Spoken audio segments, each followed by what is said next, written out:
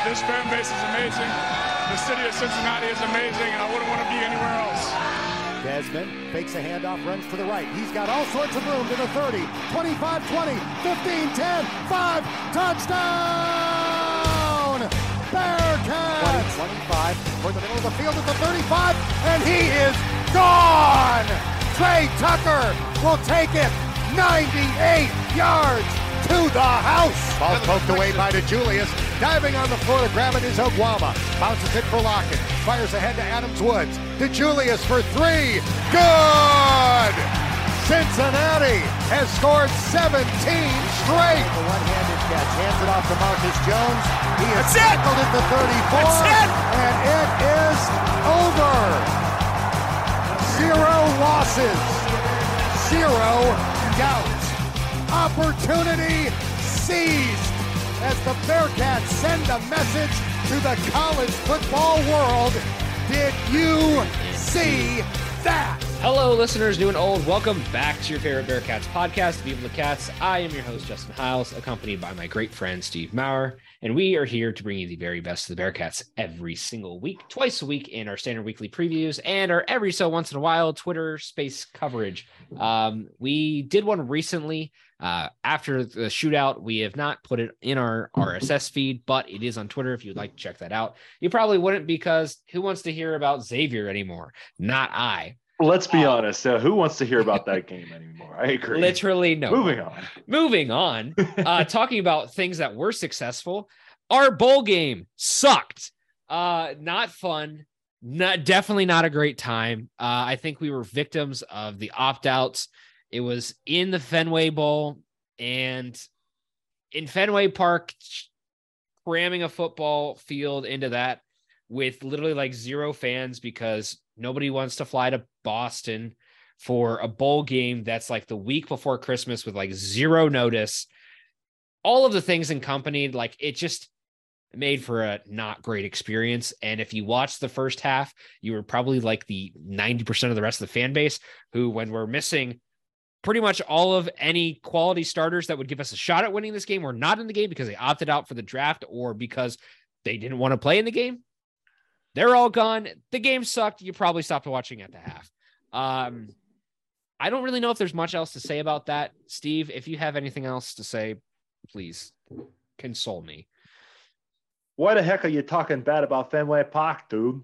Dude, you're talking bad about Boston like that? Especially when the Patriots are playing the Bengals this week, dude? How can you talk about Boston like that? Well, watch the final play of the Patriots game this week, and that'll do enough for you. If you haven't seen that, Jacoby please watch Myers, it. He sucks, dude. It's insane. Dude, he sucks. Insane. I've never seen anything like that before. Talk about like J.R. Smith moment. Goodness gracious. He stinks worse than Kyle Bloom and the Red Sox right now. Okay, all right, I'm done. I'm sorry. That was I tried, but yeah, I don't really have anything else to say other than get out. I mean, hopefully the players enjoyed going to a historic baseball venue that I don't know how many of them like baseball, but you know what? It sucked, and we don't really have to talk about it anymore. So yeah, I'm glad we don't. Well, that's but all I will say real quick. All I'll say is that it was a no-lose game for Cincinnati fans because if we won, you get the king of nails, and if you lose, you're like, oh damn, Scott Satterfield's teams, when they're at even when they're not at full strength, they were better than this 2022 Cincy team, which I think underachieved, and we can lead that into our 2022 discussion, Justin. But yes, I think there's some positives to be taken out about the kind of style of defense and offense that Scott Satterfield played. And I don't know, Louisville fans seem to hate his guts, so but Louisville fans, they can't be trusted in any sort of discussion. No. I mean, the whole state of Kentucky, like burn the entire state of Kentucky for all I care. But except for Covington. Covington's nice in Newport. But aside from that, they can all burn. No, I think the biggest thing here that the takeaway from what you just said about Louisville, look at their fan base, look at year over year, what they produce and the way they've done it. And then look at their athletic department, dude. Look at basketball, look at football, like over the past 15, 20 years, there's some success there for sure in both rights. But also underlying through all of that is a dumpster fire of like a I hate this program, but I'm its number one fan. Like from everybody, from the coaches, from the players, from the fans. Like Louisville is just like so weird because you know that it's a super passionate fan base that also will like throw literally anybody under the bus so fast. Like it's just classic Kentucky like sports. That's between UK and Louisville. Anyways, that's enough stated on Louisville and the state of Kentucky. We're at the point in the season where now we can kind of look at everything holistically, one big picture, and try to wrap it all together. So this is going to be a mini, not like super full length, because I think nobody wants to hear a super full length season in review of the Bearcats 2022 football season. I asked on Twitter this week, I just said, hey guys, describe the Bearcats 2022 football season in one sentence. And there were a variety of answers. Steve, you could give me yours. It was pretty simple. As for most of these, there were less of one sentence and more of one word, but people not following the assignment. I see. Come on, guys. one word. I said a slow start, a weird middle, and an unexpected end. Justin, would you agree with me there? I think it's the nail on the head. It makes perfect sense. Like, and it's everybody else. I'll follow this real quick because it makes it fast. The end of an era. That's sad. Glad that it's over. Also sad. Gino and Fickle gets exposed. Tressel sucks. Disappointing. Undisciplined. It's the hope that kills you. Wile E. Coyote falls off a cliff. Whew. The last days of disco. The fall off the mountain had many bumps and some unexpected outcomes on the way to areas unknown. And the a very long-worded sentence. The loss of NFL talent to the draft exposed a lack of depth. However, the team underachieved, and it was obvious the team lacked focus, with the ultimate result. High hopes and key injuries lead to a disappointing finish and yet another coach leaving. I think all of that sums it up pretty good. And we still went 9-4 this year. Went 9-4. Absolutely. Utterly flabbergastedly disappointed, and we still went 9-4. I don't know. God bless the American Athletic Conference sometimes, man. Not anymore, because we don't have to really believe in them anymore. And we're obviously going to the Big 12 now. Very exciting. I think they already replaced the field logos with the Big 12 logos, which is very cool. Big fan of that. I haven't seen that, like a picture of that yet. So I need someone to go on campus and take a picture for me. Anyway, there was an article put out today by The Athletic about how Ohio State fans reacted to the past month of, losing in recruiting, losing to Michigan, still getting in the playoff, but having to face, Georgia without like one of your best players. And I really thought you could have just replaced the entire article in a few different things with like Cincinnati and things that we've done. And I think it would fit. And, maybe that's like we're a little bit spoiled. And I've come to this realization also, Justin, like I really do think that Coach Fickell was kind of just like kicking the can down the road this year and just saying, okay, I got to just be good enough so I can still leave. And even if he was still like a 6-6 season, which probably wouldn't have happened just because we had too much talent. Like there was inevitably a regression year coming, but the way he left, and we don't have to rehash it. We all know what happened at the end. We all know what happened at the end of last year and how shook he was that he wasn't able to get the Notre Dame job. So he was like, I got to just get the next train out of Cincinnati. And I hate that. I think that's a shitty way to leave. Obviously there's no good way to leave, but I think that one is not great. I still think we should have beat Arkansas. I was just talking to someone about it today. We should have beat Arkansas. They were a 6-6 team. We should have beat them. Yeah. We probably could have beat UCF, and I'm willing to hand props to Tulane at the end of the year just because, Tulane's Tulane. And I don't really take any stock in the bowl game just because a lot of players were out, and same with Louisville, and no real offensive staff carryover, and just, bowl games are more than just exhibition games now. So, but I think, Justin, just going off of our script here, and I want to we'll ping pong back and forth, but I still think the most painful loss of the season was that Arkansas one, because, you know, theoretically, if you win that one, you know, and maybe you get exposed at UCF and you finish 10-2, but it's still a 10-win season. And like, you know, it's still something that and you probably paper over a lot of the cracks if the season goes entirely the same, other than a win at Arkansas.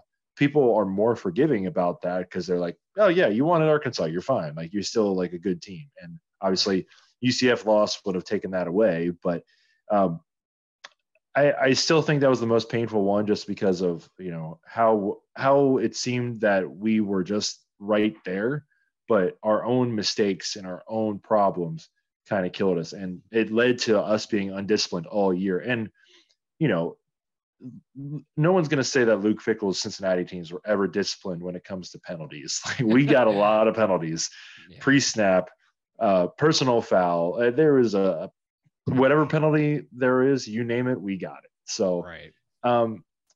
But I still think that first one was the most painful because, you know, we hadn't lost a regular season game in over 2 years. And it was the last game of the regular season in 2019, but we had gone 2 consecutive seasons without losing a regular season game. And I do think that, you know, obviously that raises fan base expectations, and to lose that first one in a winnable game, I think that hurt.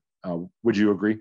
Yeah. I mean, I definitely agree with all of your points. I mean, I would say, to the flip side of that, my pick would have to be the Tulane game, just because it's a game at home where you lose your winning streak, which first and foremost sucks. I think if Fickell's leaving anyways, it alleviates the pressure off of Satterfield. It alleviates the Big 12 like bubble that you're going to feel all season. It's like, all right, who are we going to get once that final schedule is finalized, you know, for that first set of conference games?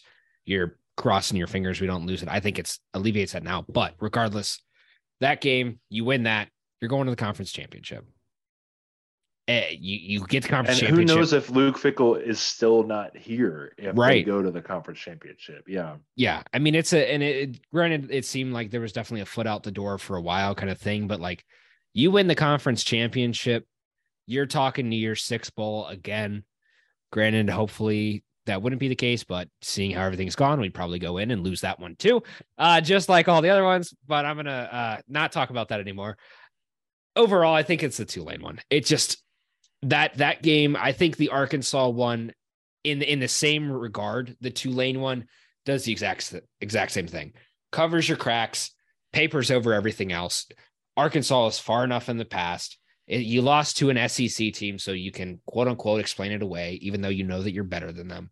Like, all of that stuff materializes. I think Tulane losing that, it's just not being in the conference championship is like, not winning the conference championship is one thing. Not even being there, that's tough to explain away for a team that had the caliber of talent that it had.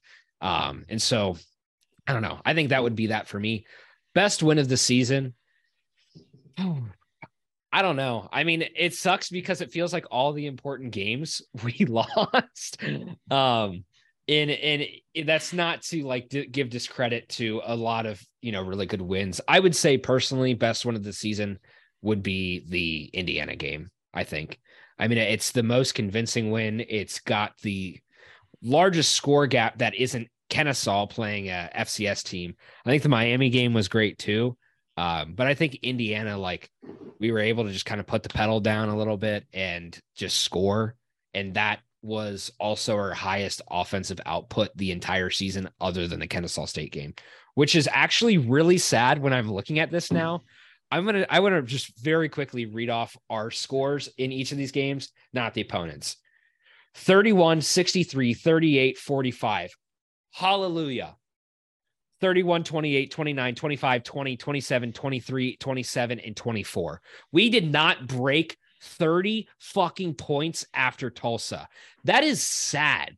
Like, that's actually crazy. Like, it's hard to like put that into perspective, but when you played USF at home, Navy, ECU at home, like those teams at home, you should be putting up 30 points. Temple on the road, we know what that is. UCF, you can explain away but still, like, to not put up 30 points, clearly it showed something was not functioning there. Well, and even in that Tulsa game, 7 of those points were off of the Sean Pace pick six. So, offense, like, I don't think the offense scored more than 30 points in a game this year, because that first Arkansas game, that was a 24 points, because we lost. Yeah. So, sorry. I meant to say, 24. Yeah.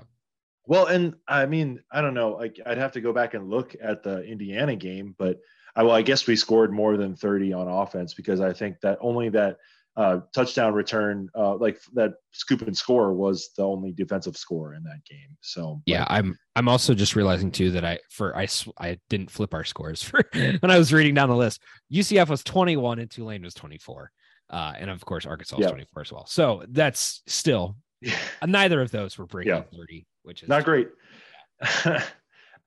Just quickly, I will say Miami, just because it is still fun to beat them, and it's getting less fun because they have lost their belief over the years that they even have a chance in the game, and there's less and less trash talk from them. But it was still fun, so I'm going to say Miami. Okay, cool. We've got all that laid out. Now is for our awards ceremony. It's going to be very quick. Who's your Bearcat Offensive Player of the Year? Drum roll, please. I'm going to say it is Charles McClelland, and I'll give you one reason why. 2 season-ending injuries, 5th year, still going out there and producing, when he had other guys in the running back room that were coming for that job, and we all wondered, like, where are these guys? Where are these other guys? Why is Charles McClelland? Charles McClelland held on to that spot all year. So shout out to Charles. He gets my Offensive Player of the Year. What about you, Justin? That's a very good pick. As much as it will probably pain a large crowd, Ben Bryant. It's one of those things where, like, we've got so much that we'd love to take. Sorry, I'm getting called. There we go. What? Oh, my God. Ben Bryant's calling me right now. No. Yeah. Ben Bryant. I'm sorry. It's gotta be, like, as much as people would love to argue that, like, no love for Tyler Scott. I don't know, man. Like, Ben Bryant, I think we all saw what we needed to see from Evan in the past few games. That it's not Evan's fault for the system that it is, and it's not Ben's fault for the system, but it showed why he was actually the quality quarterback at the beginning of this year. I'm going to get flamed. I'm going to get clipped by somebody saying that. But seriously, like, Ben Bryant came in and did his job. And when he was not starting on the field, things didn't work out. I mean, the Arkansas game, I'm going to chalk up to lack of preparedness for an entire team. The UCF game, it's hard to explain that one away. The rest of them, I mean, it happened. Like, I don't know who else, like, as an individual other than McClelland, you could give it to, personally. Like, Tyler Scott. Tyler Scott's a great option. I just think, like, consistency wise, as much as Ben had, like, games where he was on and off, look across the board. It might not be beautiful, but look across the board. He was at least pretty straight on the rails. I don't know. It's tough. It's a tough choice. Take me to defense, Justin. I don't want to fight with you anymore. It's an easy one. Who is the unanimous All-American? Ivan Pace. There you go. Answer. I don't even think we need to have a conversation about that one. Nope. And just for the sake of being different, I'm going to go with Dante Corleone. 2 Colerain boys holding it down for the defensive side of the ball. Ivan Pace still has another. Ivan Pace still has another year, by the way. So maybe if he came back you never know. I mean, I don't want to hold him back from being a draft pick or anything, but man, like, you have him back there for another. That's a big help for Scottish. Anyway, Justin, your special teams player of the year. Give it to the Australian man. That little rugby kick. that was the game changer this season. I mean, I would love to give it to Ko, but I think just consistency wise, like every single week, every single time, oh man, he's booting it like in a way that we've like never seen before. Like we've had some good, I mean, Jimmy was a great punter too. And even so, like still blown away at the capabilities from Fletch. Yep. And I have to agree with you there. I think it's fine that we're unanimous on Fletch because everyone loves Fletch. And I'm not even like slating Ivan by not making him unanimous on ours, but I just wanted to highlight Dante Corleone and his amazing season. But yeah, it's got to be Mason for the special teams. I agree. He was booming them this year. He was no boomerangs either for the Australian. He was really, really sending them deep. So, and I think that's so helpful for our defense. Got to set up the punt. The offense was definitely helping set up the punt at sometimes this year. Yeah, that's true. Love those 3 and outs. Gotta love it, baby. 3 and outs. All right, on to draft hopefuls. Just wanted to highlight this real quick. Give me a quick number on how many Bearcats you think will be drafted this spring in the first 7 rounds. Not free agents. They're not unsigned free agents. Yep. So just from the guys who have left and the guys who we think might leave, the big ones that stand out to me are Tyler Scott, Josh Wiley, Leonard Taylor. And then, there's Javon Hicks maybe. But I would say 3. I would say definitely Scott, Wiley, and I think Leonard Taylor has a chance. But they all have a chance to be selected. So maybe Jabari as well. People love defensive linemen from UC. I feel like there's, Marquise Copeland is still playing in the league right now. And, obviously Myjai Sanders is playing. So, maybe we'll keep the tight end going too with Wiley and Taylor, but I'll just say 3 conservatively. Gotcha. I would say under the assumption that like everybody who we think would go to the draft goes, and like, not like like an Ivan situation where like you think that he would probably, you would hope that he would stay. I think if he goes, I'm going to say 4. I think it's that 3-4 is a good ballpark. I mean, I think there's just legitimate possibility with how highly graded these guys are and with statistically where they've shown up and just skill set wise, defensive and offensively.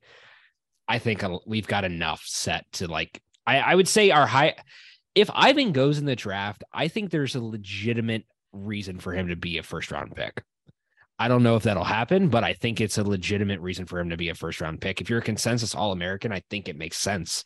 I mean, if you've got an offense and a defense for your All-Americans, you've got still 20, what is that? 25, I guess, if you include your punters and kickers too, however they slot them into offense and defense. So you've got a first round right there if you went straight to the board. I think first round, second round at latest for him.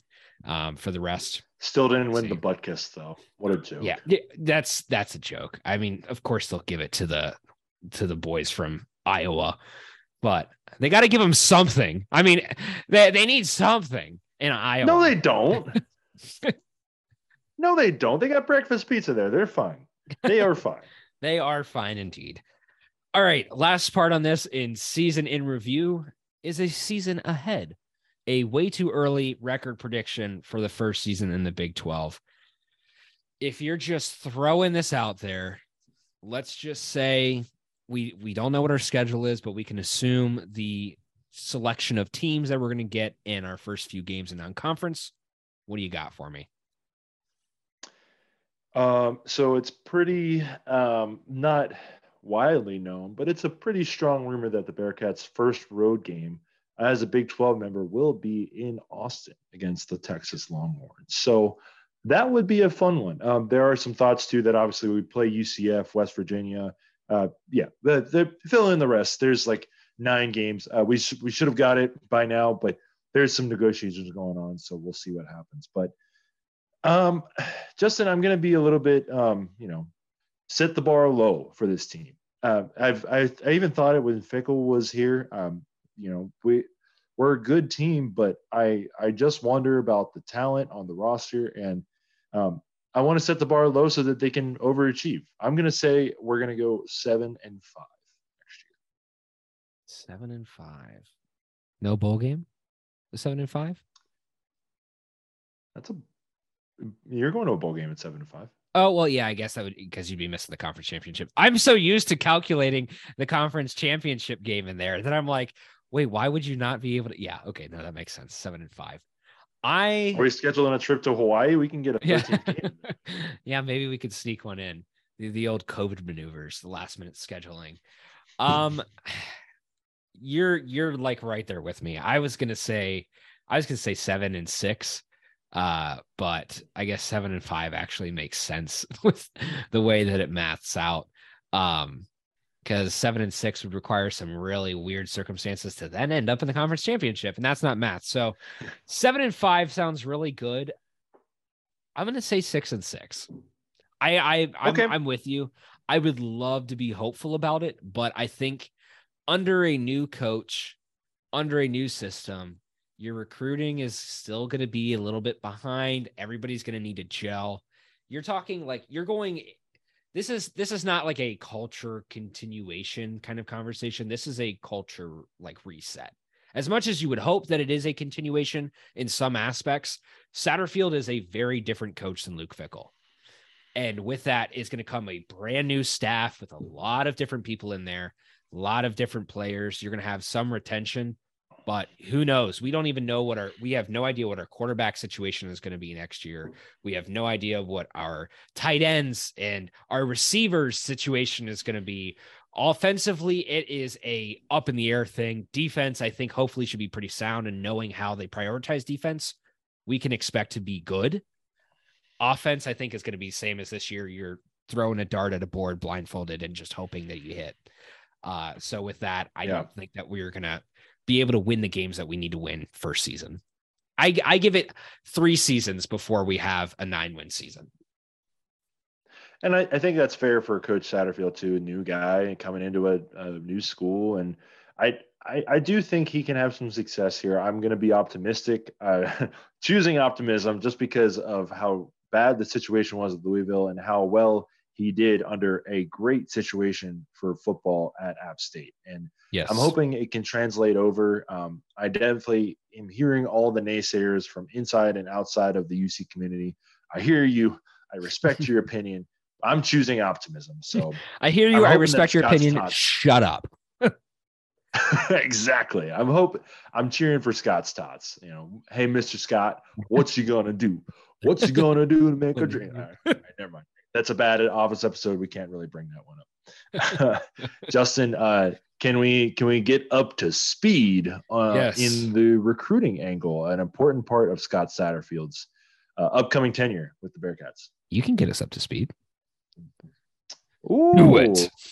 Thank you. We need some speed racer sound. Vroom, vroom, back here. Okay.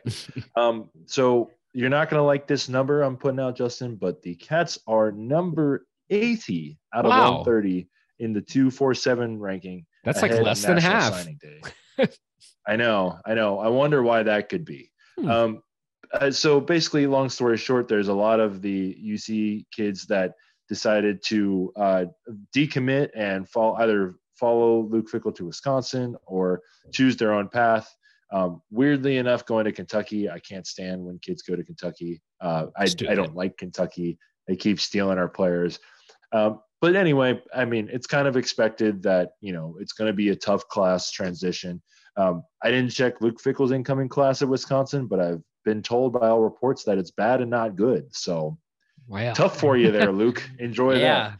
But I do want to highlight some of the guys, some of the positive news around the recruiting rankings. 4-star Michigan QB Brady Drogish, who just won Michigan Mr. Football and won the state championship for his high school. Dog. That's a big time win for Scott Satterfield to keep him here. He's among 7 Bearcats who stayed committed to UC after the coaching change. There's also former Louisville 3-star safety commit Jaden Davis. He flipped his commitment to Cincinnati from Louisville.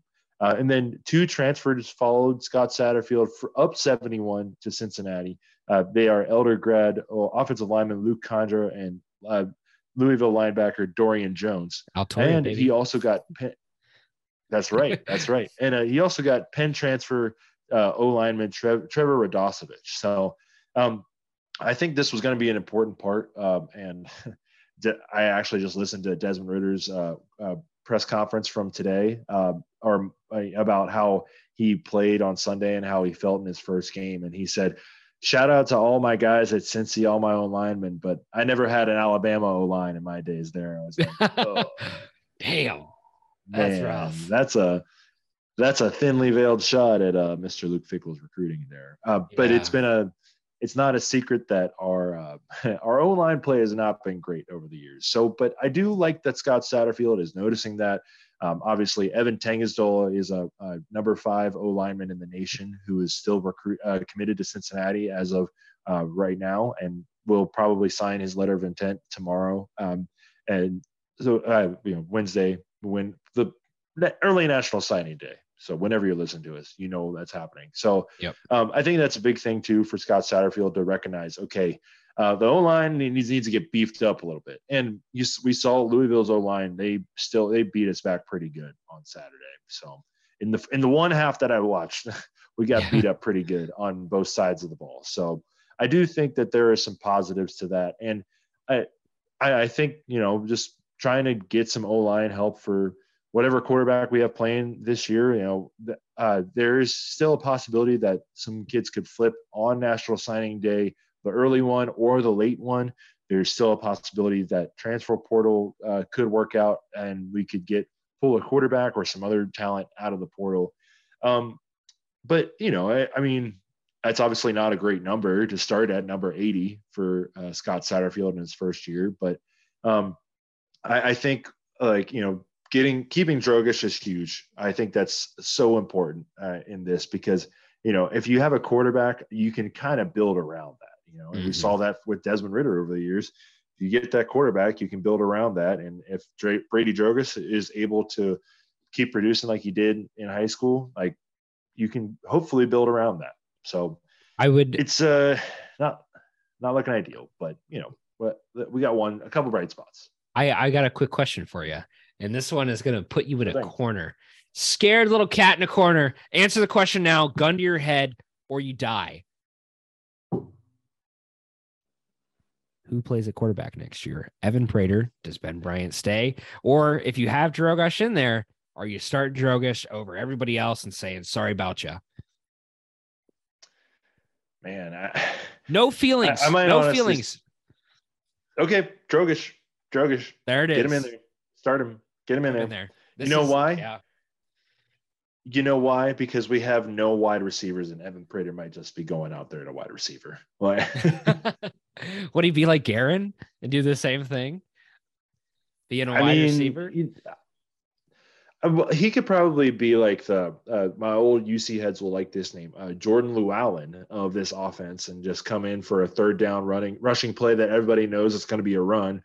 And, I do think there's some value in still having him at the quarterback position and getting him to run the ball a little bit. But I mean, all of UC's wide receivers are in the transfer portal, man. Like, I think they've vocalized their displeasure in having Evan Prater be the quarterback. And that stinks for Evan. I feel bad for him. And obviously he got his chance to shine and it didn't work out. And I don't know, like it sucks that like all these wide receivers are either going to the draft or going to the transfer portal because like it's not great for us next year. Yeah. So I would say Drogish. What about you?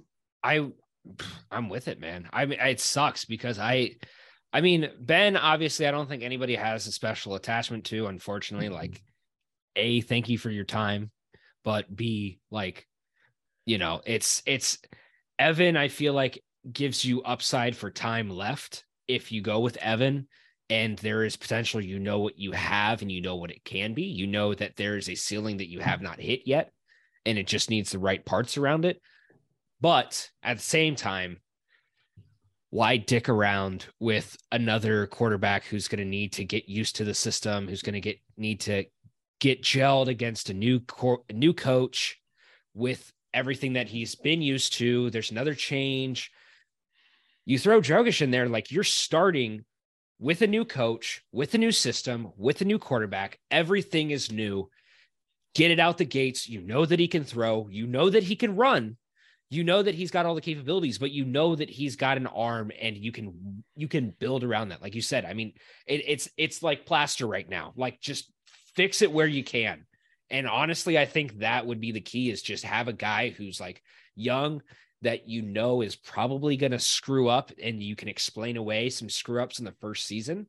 And at least you have that starting point going forward. I mean, it's the same thing. We've talked about this with basketball, which we will get to here in a minute, but with basketball, it's the same deal. Like, you know, we said forever, it's like, all right, you got some old guys here. You got some old Cincinnati guys, Cincinnati across the chest kind of guys. And yet you don't want to say screw off. Like, you're not going to say screw off. You don't want to say thank you for your time to these guys either. These guys are bought in and committed, but you're going into a conference. You have higher expectations. You have higher expectations of your players and of your program to succeed. Are those guys who you know what you've got in them going to do that for you? And if time and again they've shown you no, why are you keep kicking around the same thing? Like, it's try something different. I mean, that was the whole thing, conversation with Ben and Evan this year, is like, Ben, you know what you're going to get. And like I said this earlier, but he was consistent. As much as it was a mess to a degree, he was consistent enough through the course of 10, 11 games. Prater, like you don't have enough time. And I think this sucks for him, because you have a guy like Drogish coming in who you really would expect to like be good enough to start. And Evan got screwed on time because he got put into a situation that is not great. You get Tulane, so you get the best team you've had all year, playing for conference championship, granted at home, but you have a lot of different elements going into that game. You probably at that point have Fickell 90% of the way out the door, and there's some weird air around the program. And next thing you know, like, you have a bowl game that is a throwaway with literally nobody to throw to and nobody that you're used to playing with. He did not have enough time to develop, and it sucks because this might just be the point where you've got to say it didn't work out. Maybe it does, but I don't know. I agree with you. I mean, I think he's a Cincinnati kid through and through. Is this a situation where if Drogas were to start next year, you're coming into camp and you're looking at that, does he transfer? I don't think so. I think he's Cincinnati enough that he just rides the wave. But at the same time, like, it's a toss-up. That was a really long-winded answer, but like I think this quarterback conversation of this year was like, we all thought that was like crazy and just like all over the place and very like fueled. This next year, if we manage to maintain Ben Bryant, manage to maintain Evan Prater, and have Drogish in the lineup, and then if Lichtenberg decides to stay, it's going to be chaos. This conversation this past year is going to be nothing in the light of what we're going to have next year. So just be warned, what happens in camp is going, hopefully they will, I don't know, be flexible. So we don't have the conversation of game 8. All right, well, fuck, like, can we try something else? But it's too late. Always nice to be the backup. That's, yeah, I guess. Well, do we want to just go to the other side for basketball? Yep. Basketball. It is time to cover the unanimously basketball school Bearcats, whatever we are now. Are we basketball school? Everyone's been saying it. School? I don't know. I guess we're a basketball school again, but we got to live up to the name. You can't be a basketball school and go 50 or 500 in conference play. All right. Yep. Well, with that said, from where we last left off, Crosstown, the shootout, whatever you want to call it, it sucked again. We lost again 4 years in a row. First time that has happened to either team since 1979. Is there a sucky air in the air? Yes. Are Are we determined to right our wrongs in the shootout? I don't know. We'll see what happens next year. But are we righting our wrongs since the first half of the shootout this year? Yes. There is something that has worked, and I believe the name of that is Kenyon Martin going into the locker room at halftime and saying, do you like to play for Cincinnati or not? Do you know what this program is about or not? If you do, get off your ass and play some fucking basketball. I don't know what his pitch was. I wish we had video. I wish we had like a Deion Sanders kind of thing where you just get real zoomed in on the guy who's like crying and like, all right, man, it's time to go. This is go time. Something that he said, we figured it out. It clicked, and the Bearcats have won every single half since his pep talk. I don't know what he did, but he did something. Yeah, exactly. And I think there's something too to that where, you know, he really sparked the team. At the time I was not doing well. So I was like, is this an indictment on Wes? Why are we not paying more attention to this game? I think I got too warped into football, Justin. So I'm like, every game has to be like life or death. And if you don't pay attention to this game. Now, well, I do think that, you know, winning these games is obviously important. And, you know, for the goals of this team this year, looking back on it and seeing how they fought back in the second half, they didn't just lay down and die. I do think just in hindsight, it was a net positive, you know, like last few years, we've just been, well, not in 2020, but, you know, last year we got blown out in the game. The year before in 2019, we were not really competitive either. And we were competitive in the second half. And, you know, we probably could have won the game if we didn't make it all the way back. But Justin, if I'm being real with myself, that was the most excited I've been about Bearcats basketball since the Illinois game, and possibly since like that Temple game to end the 2020 season. When David DeJulius hit that shot, I was like, yeah. I was just, it was a magical moment. And obviously it didn't work out for us in the end, but I am happy with how we played in the second half.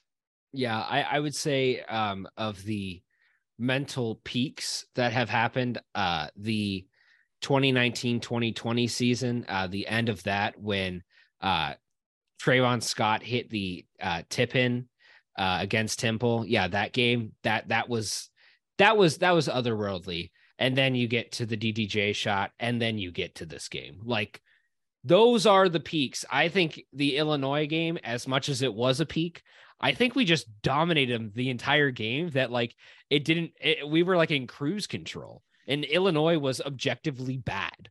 I mean, it's not like we beat like Arizona, who was playing the way Arizona beat us this year, but like, I think this game like showed what the Bearcats can be in one fillet cut of a season. That tiny little serving that you're going to get, that is as good as it gets. And that is Bearcat basketball. They played tough. They played hard. Everything was there, but you had to crawl back from like a 17-point deficit, and they tied the game, which Bearcats crawling back from 17 points down. I don't know who or what individual or team you could possibly talk about for the Bearcats over the past 10 years that have the capability of doing that.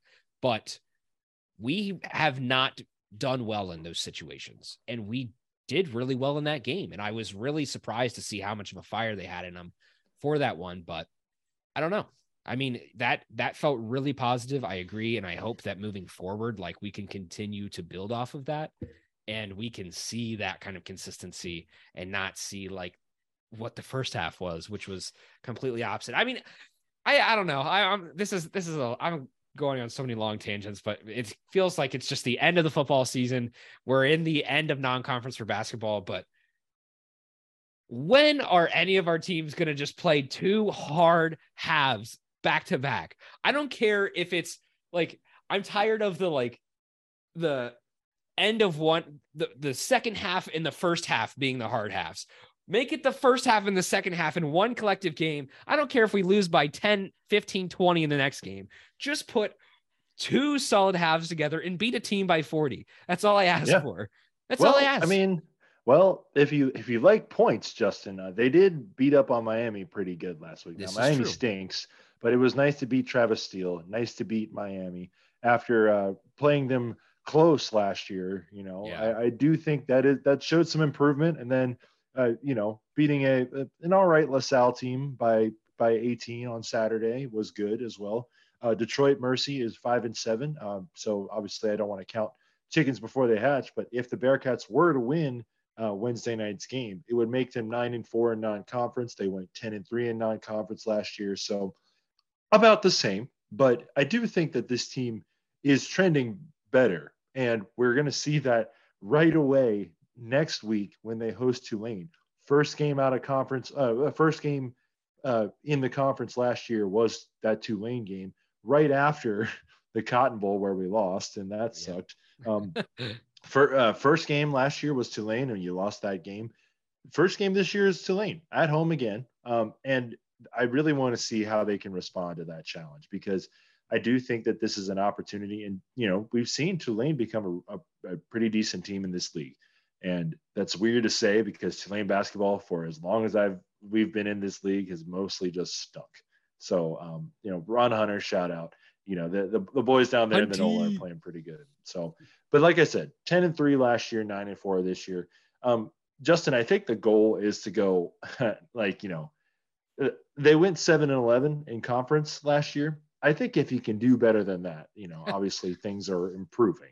And I think there was certainly some questions about Wes Miller and how good of a job he's doing. And he's going to be able to keep this job for at least a few more years because he signed a contract extension and got that bag. Extendo. So, yeah. Put up with the extendo. He's going to be here, I would say, at least 4 more years before you think about firing him, just because that buyout is pretty hefty. And then if somehow Hubert Davis doesn't work out at UNC, they were ranked number 1 to start the year this year, and then they kind of crashed out. But they were just in the national championship game last year. I think he's got a very long leash at UNC. Yeah. But anyway, if the alma mater were to come calling for Wes Miller, that means Wes Miller's doing a good job, and that means they're going to pay that buyout. And by all means, go home and, as long as you serve us well, then I'm happy with it. But anyway, I do think that, Justin, anything above 7-11, like I said, is an improvement for this team. And I do think that this league stinks once again. I did mention before, to you in our chat before the game that Temple lost a bye game to Maryland Eastern Shore, which does mean that they're going to beat us somehow and play us really tough. Happy New Year. Do. Yeah. January 1st, 3 p.m. game at Temple. People might be watching the Bengals game. So, if we lose that game, it might not be the most watched game in Cincinnati.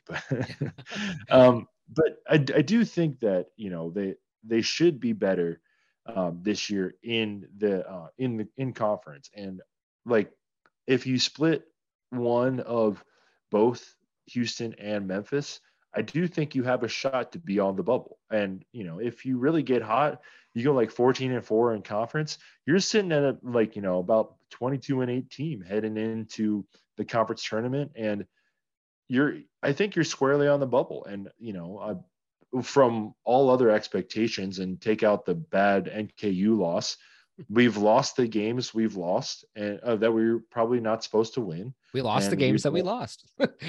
That's true. Excellent analysis. How about that? Right. So, okay, I've talked enough. But I do want to say real quick that playing Odie and Vic seems to be working really well for them right now. And I do think that the offensive resurgence is really going to paper over the cracks of the defense not exactly being there right now. Yeah, no, I'm with you on that. I think like you kind of mentioned, the biggest goal, I wouldn't even, it's not the 7-11. You better be 500 this year. You could get away with it in year 1. Year 2, you've got more to go for you. You've returned some quality players.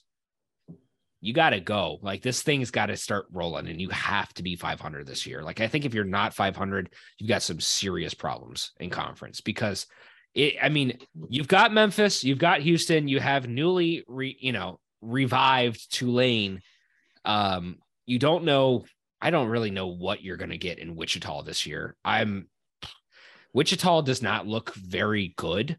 They've had some stinky losses and some not so convincing wins. If we're looking at this real quick, they lost to Alcorn and San Francisco. San Francisco, I will say, is a little bit better of a team than they get credit for. But, beating teams like they have, I'm not worried about that game, but those kind of teams at this point, you should be beating, you shouldn't have an issue with. And the USFs of the world, you shouldn't be losing on senior night. As long as we can materialize those games into some wins, I think we'll be fine. I think the SMU games you should be able to take care of. Never sleep on them because they usually are quality, even if it doesn't show up right on the board. UCF, Tulsa, I think should be fine. ECU should be fine. Temple should be fine. If you add all those together, and if you lose Memphis, Houston, Tulane, that's 6 losses in conference. You got a whole lot of other wins. And I'm not very good at math, but 7-11 versus like 12-6, I think you would take any day. So, Yep. And that's if you were to lose every single one of those games and to win all of those. So I think there's a lot of potential. Do we edge into a bubble? You've got to beat a Houston, you've got to beat Memphis, and you've got to beat Tulane. You have to go 1-1 in all of those at least. Yeah. Probably got to beat UCF too. UCF has been like pretty solid this year so far. So I agree. And I think, obviously entering a much tougher league next year, you might not get a chance right away to just go straight into, the NCAA in year 3, because obviously the competition is leveling up. So if Wes can really like make some hay this year, get back to the tournament, if possible, I really think that would help fans in his eyes. And I got some pushback from this in the Cincy Slang and Discord. Join it, by the way, if you're interested in talking some Bearcats with us every day.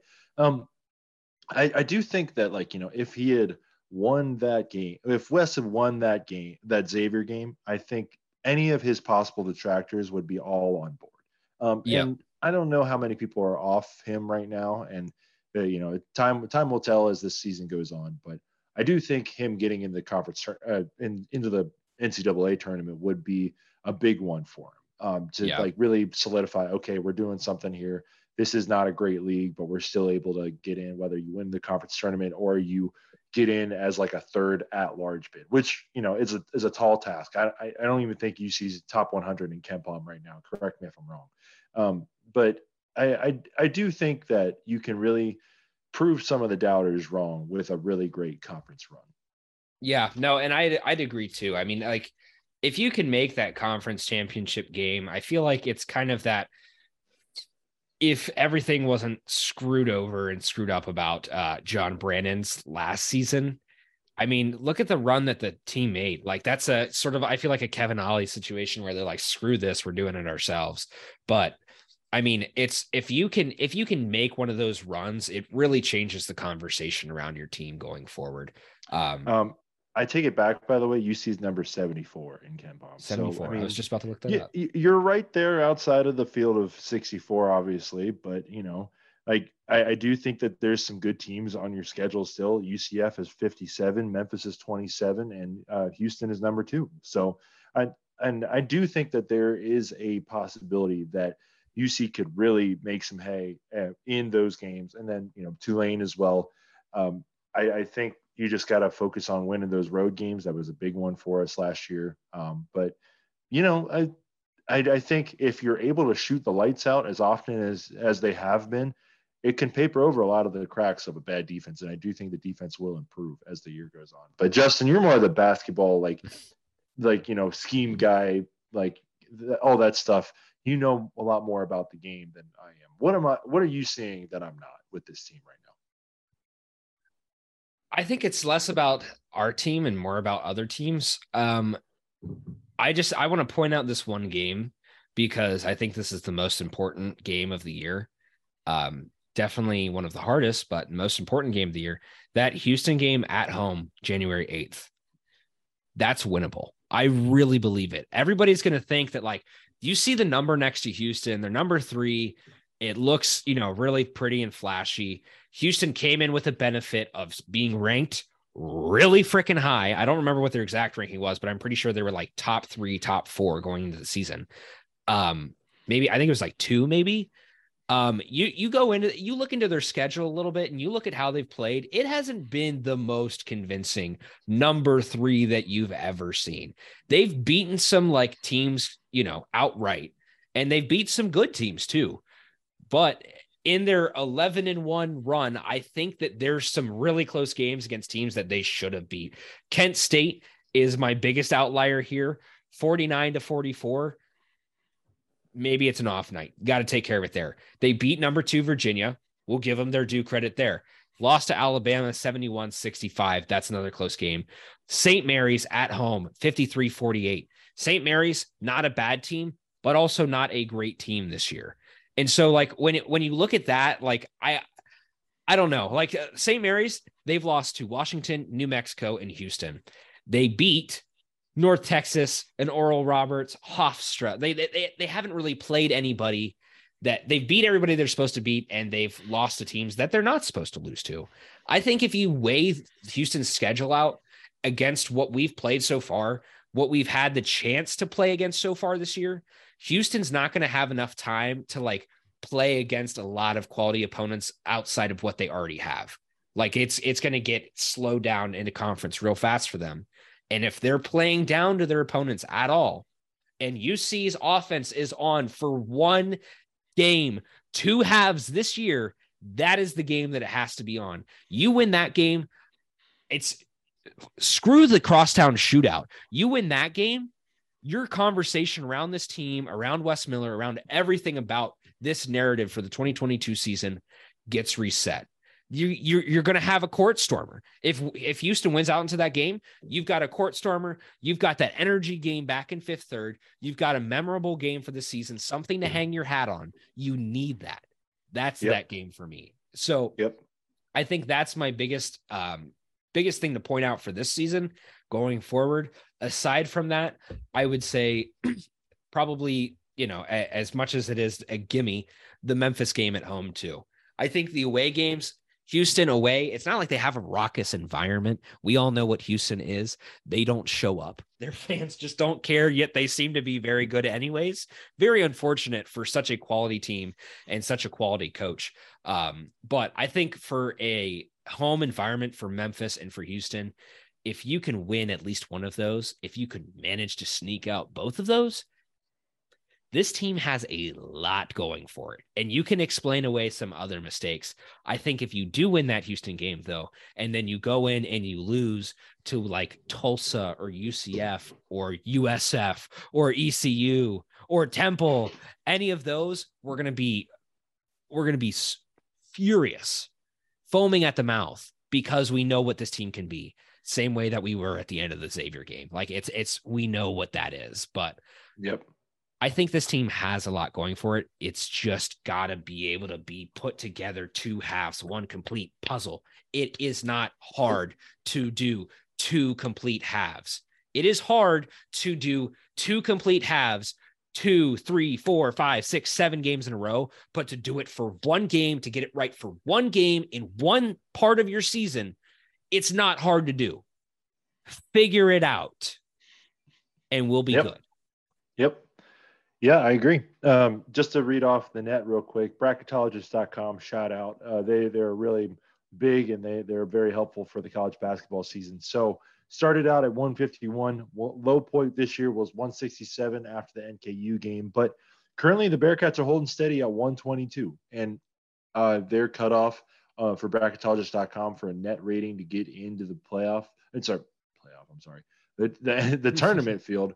Same we difference. Haven't been there in a while, so I'm rusty. It's 53. So if you can keep winning some of these games and obviously leveling up, I think you got to have less than 10 losses. So if we can figure that out, maybe you got to win at least 3 of your 6 games. At least 2 of your 6 games against Memphis, Houston, and UCF. And because those are all quad one games, especially the road games. They're all quad one games. So, yep. And if you're able to, because the rest of these teams, and at Wichita State is a quad 2 road game. But other than that, everybody else in the conference is quad 3 or quad 4. And you can't lose any more of those quad 4 games. And usual suspect. Yeah, that's right. And NKU is looking to be a quad 4 loss this year. They have not really done much since that game. So that one was a rough one. and don't like to see that. But. It's a quad 4 loss, and it's still technically a home game. Yeah. Which is like a quad 4 home loss, which is even worse. It's not, but it is. Let's be honest. Yeah. It was worse than the Presbyterian loss that I was at. I'll say that. So, but it's pretty impressive, Justin. The Bearcats have I'll count them off here. 7 games against Q1 or Q2 teams left this year, and we're only 12 games into the season. And I think next year when you get to the Big 12, obviously you have more chances to get those quality wins and keep stacking. But if they're able to, I'll just say this, if they're able to beat all of those Q4 and Q3 teams they have and basically just split or go 4-3 against those 7 teams, that's 15-3 in conference. And I don't think like they'll go 15-3. I'm thinking they'll go like 12-6, 13-5 in conference. But I do think they're a lot better than last year. I do think that they're more improved, and we'll see what happens with injuries if we're able to get some guys back, and if they're able to keep playing offense the way they are currently. And I could be just completely blowing smoke up their ass and they suck and they just played well. But I do think that Xavier game changed something for them. And I do think like the defensive intensity has been there. The offensive firepower has been there. I think Wes is figuring something out with his rotation right now. And really, like, if he's able to keep it rolling and just obviously win all the bad games and be competitive in the good games, I do think we have a shot here. Yeah, I would like to just say this too. Like, we've mentioned this about a lot of players, about a lot of different games, all this throughout football and basketball, whatever. Now for basketball, and specifically for Wes Miller, the next 3 months is your put up or shut up time. Because like you're not going to get, like, his first year was so completely overshadowed by football. I mean, I remember, like, we end up winning in the conference championship game, and now you're sitting on your ass for 3 weeks thinking and talking about football. Basketball is happening, but it's background. It's just white noise. As much as we hate to say that, it was white noise during all of that. You get to the bowl game, you're already started conference play by this point, and your whole focus is completely off. The season ends and everybody's still talking about football for like a week or two. People were done talking about football after we lost to Tulane, after Luke Fickell left. That Sunday when Luke Fickell left, we talked about football all day long, and then it was just shutdown mode. Basketball is the focus right now. If you can't take advantage of this as Wes Miller, as the Cincinnati Bearcats basketball program, you're not going to get your shot. Like, this is the time to really just like say like, hey, we have we are that product that you've always known and loved. Come back in. Those fringe people that you're trying to sprinkle back in, that you're trying to get, just try to convince.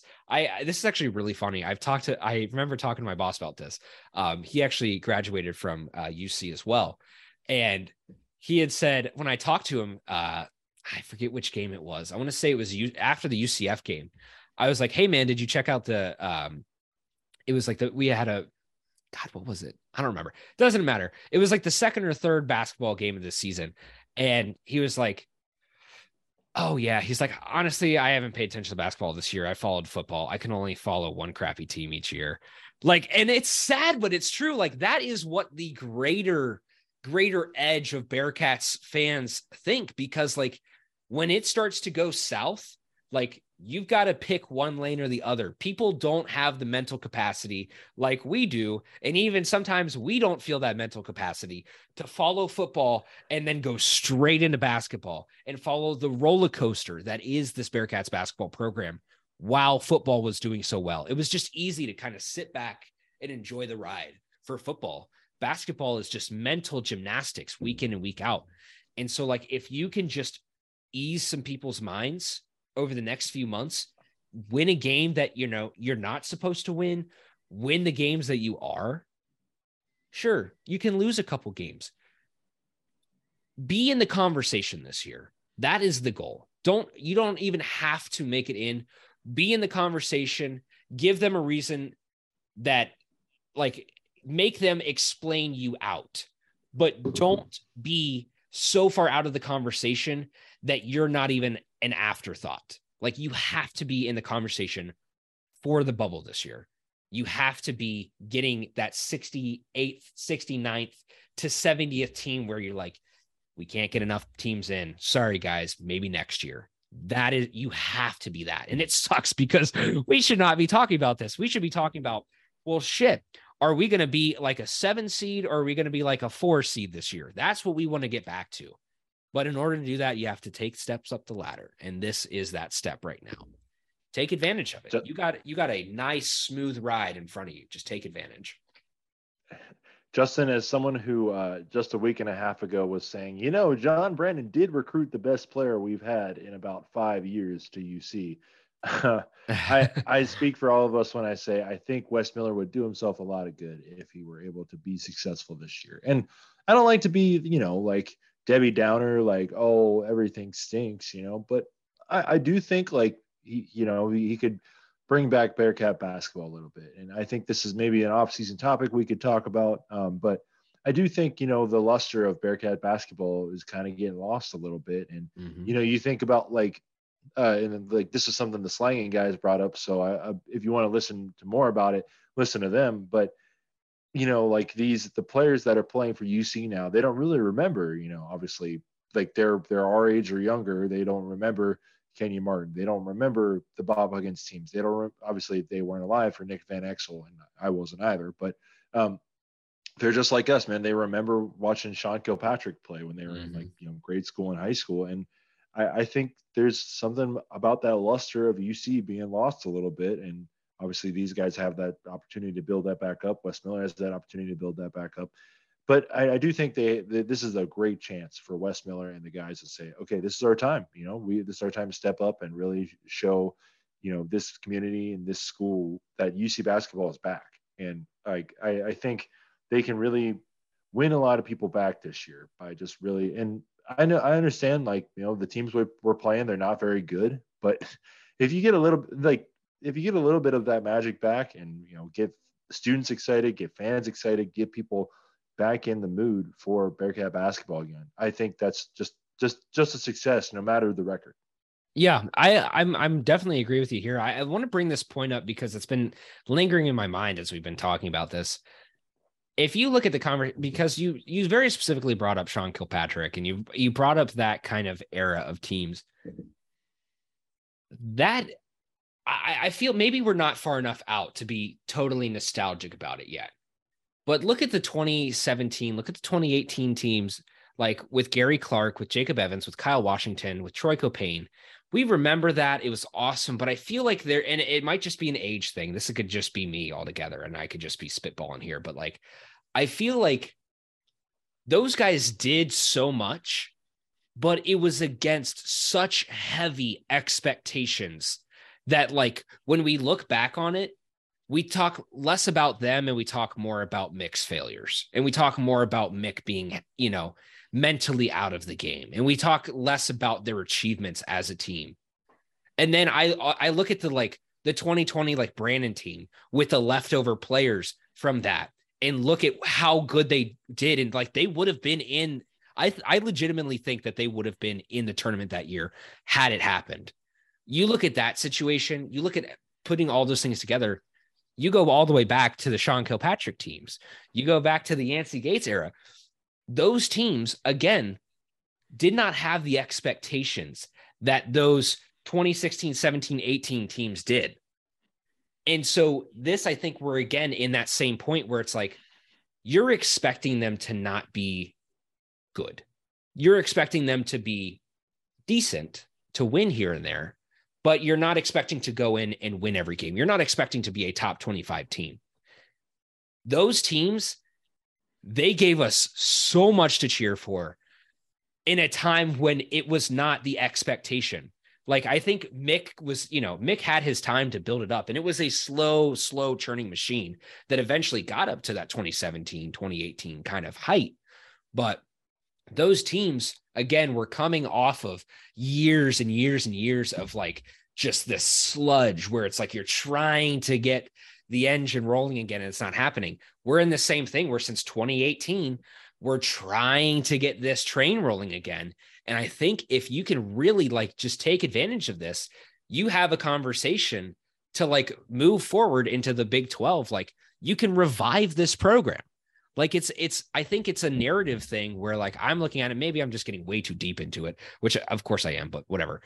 Like, going into the Big 12. That's what podcasting's all. Yeah, exactly. You're here to listen to me complain and to linger on. But like going into the Big 12, like you have to be able to like, you have to have something going in there. You can't be the same conversation as last year. Like you can't just be, that was a team that was a Cincinnati team. Like, and I guess we'll remember it. Like it's like, you don't want to have these like guys that like fade in and fade out. You want to have the guys that's like, you're Jaron Cumberland's. Wow, like that's a name that's going to stick in my head forever. I will always remember the name Jaron Cumberland. Gary Clark, I will always remember that name, Gary Clark. Jacob Evans, Troy Copane, I will always remember those names. You got to have that guy.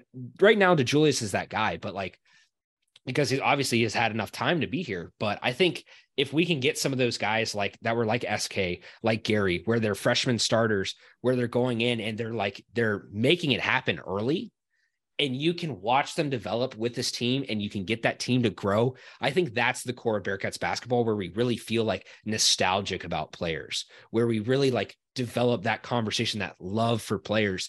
And I feel like right now, because of all the things that have happened over the past 4 years, we don't have that same like infatuation, I guess, with these players. Like David DeJulius, I think is that, and he's not like Cincinnati out the gates. Like he came in here, he's been here a long time, but he's not Cincinnati out the gates. So like, if we can get another guy like DDJ, who's that 4-year player who could be a 4-year starter, who could just come in and turn this team around, that's what West needs. That's what this team needs. You just need somebody that you can foster and build the team around. I don't know if it's one of these incoming freshmen. You know, you hope with this recruiting class, with the Rayvon Griffith, with the Jizzle James, with all these guys coming in, that you can really foster that and cradle that Cincinnati name, which is so very delicate and very important to take care of. And unfortunately has been tossed around like, you know, everybody's seconds over the past few years. It sucks, but we need to be that team again. I am ranting way too much, but I'm just so caught up in like how this basketball team has not felt like what it was when we were growing up, has not felt like what it was when I was like, you know, in college, like the start of my college career. Like I've just watched it slowly burn off, and I don't want that to happen anymore. We don't want to be apathetic about this program. We want to be energetic. You're damn Breathe right. some life back into the team, Wes Miller, please. Let's go. Fire me up. Come on, Wes, baby. Come on. Fire me up. Let's go. I've talked way too long about that. Any other points to cover? I don't know. I think we talked way too long, so I don't really have anything else. I think we covered it, man. I think the last thing that I'll give here has nothing to do with Bearcats. What is the thing you're hoping most for on Christmas? Well, I am actually back in the Cincinnati region this week, and I just wanted to say I missed a lot of foods. I had Penn Station so far this week. Oh, don't even say that, man. I know. I'm sorry. I miss that place so bad. I know, it's so good. I've been yet to get to Skyline, but I will eventually. I had the Arepa Place, shout out. Oh, Arepa nice. Place. If you haven't been there, go there. It's great. I've had a couple of local delicacies that I've really enjoyed.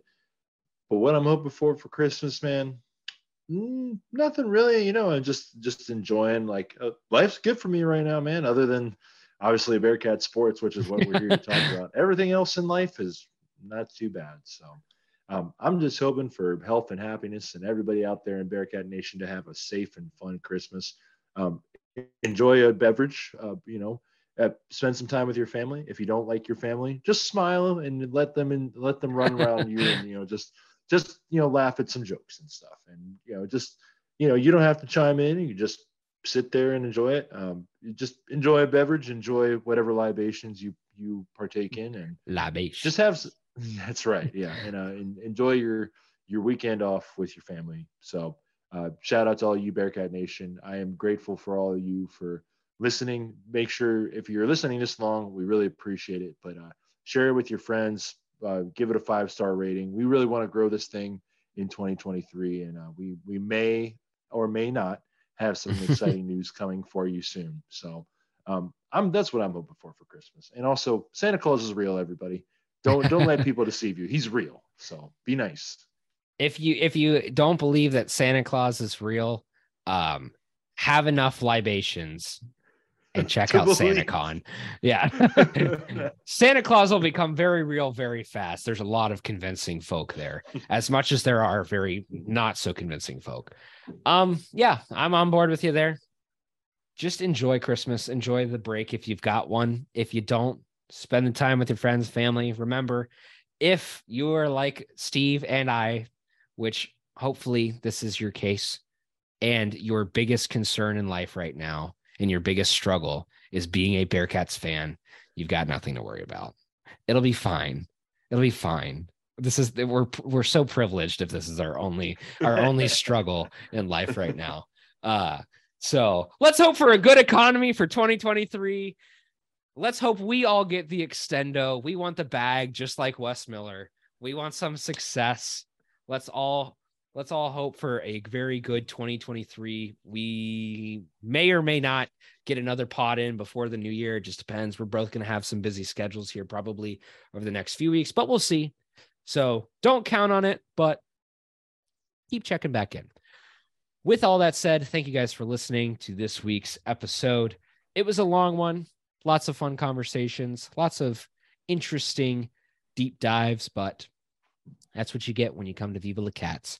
So again, thanks for listening, and make sure to, like Steve said, give us a rating. We're trying to grow this thing out, and keep sharing us. We've had some fun, and I'm hoping you guys have had fun too. So happy holidays. Merry Christmas. Cats by a zillion. Cats by a motherfucking zillion, baby. Get the libations. Santa's Bribe, Taft's Brewing. Shout out.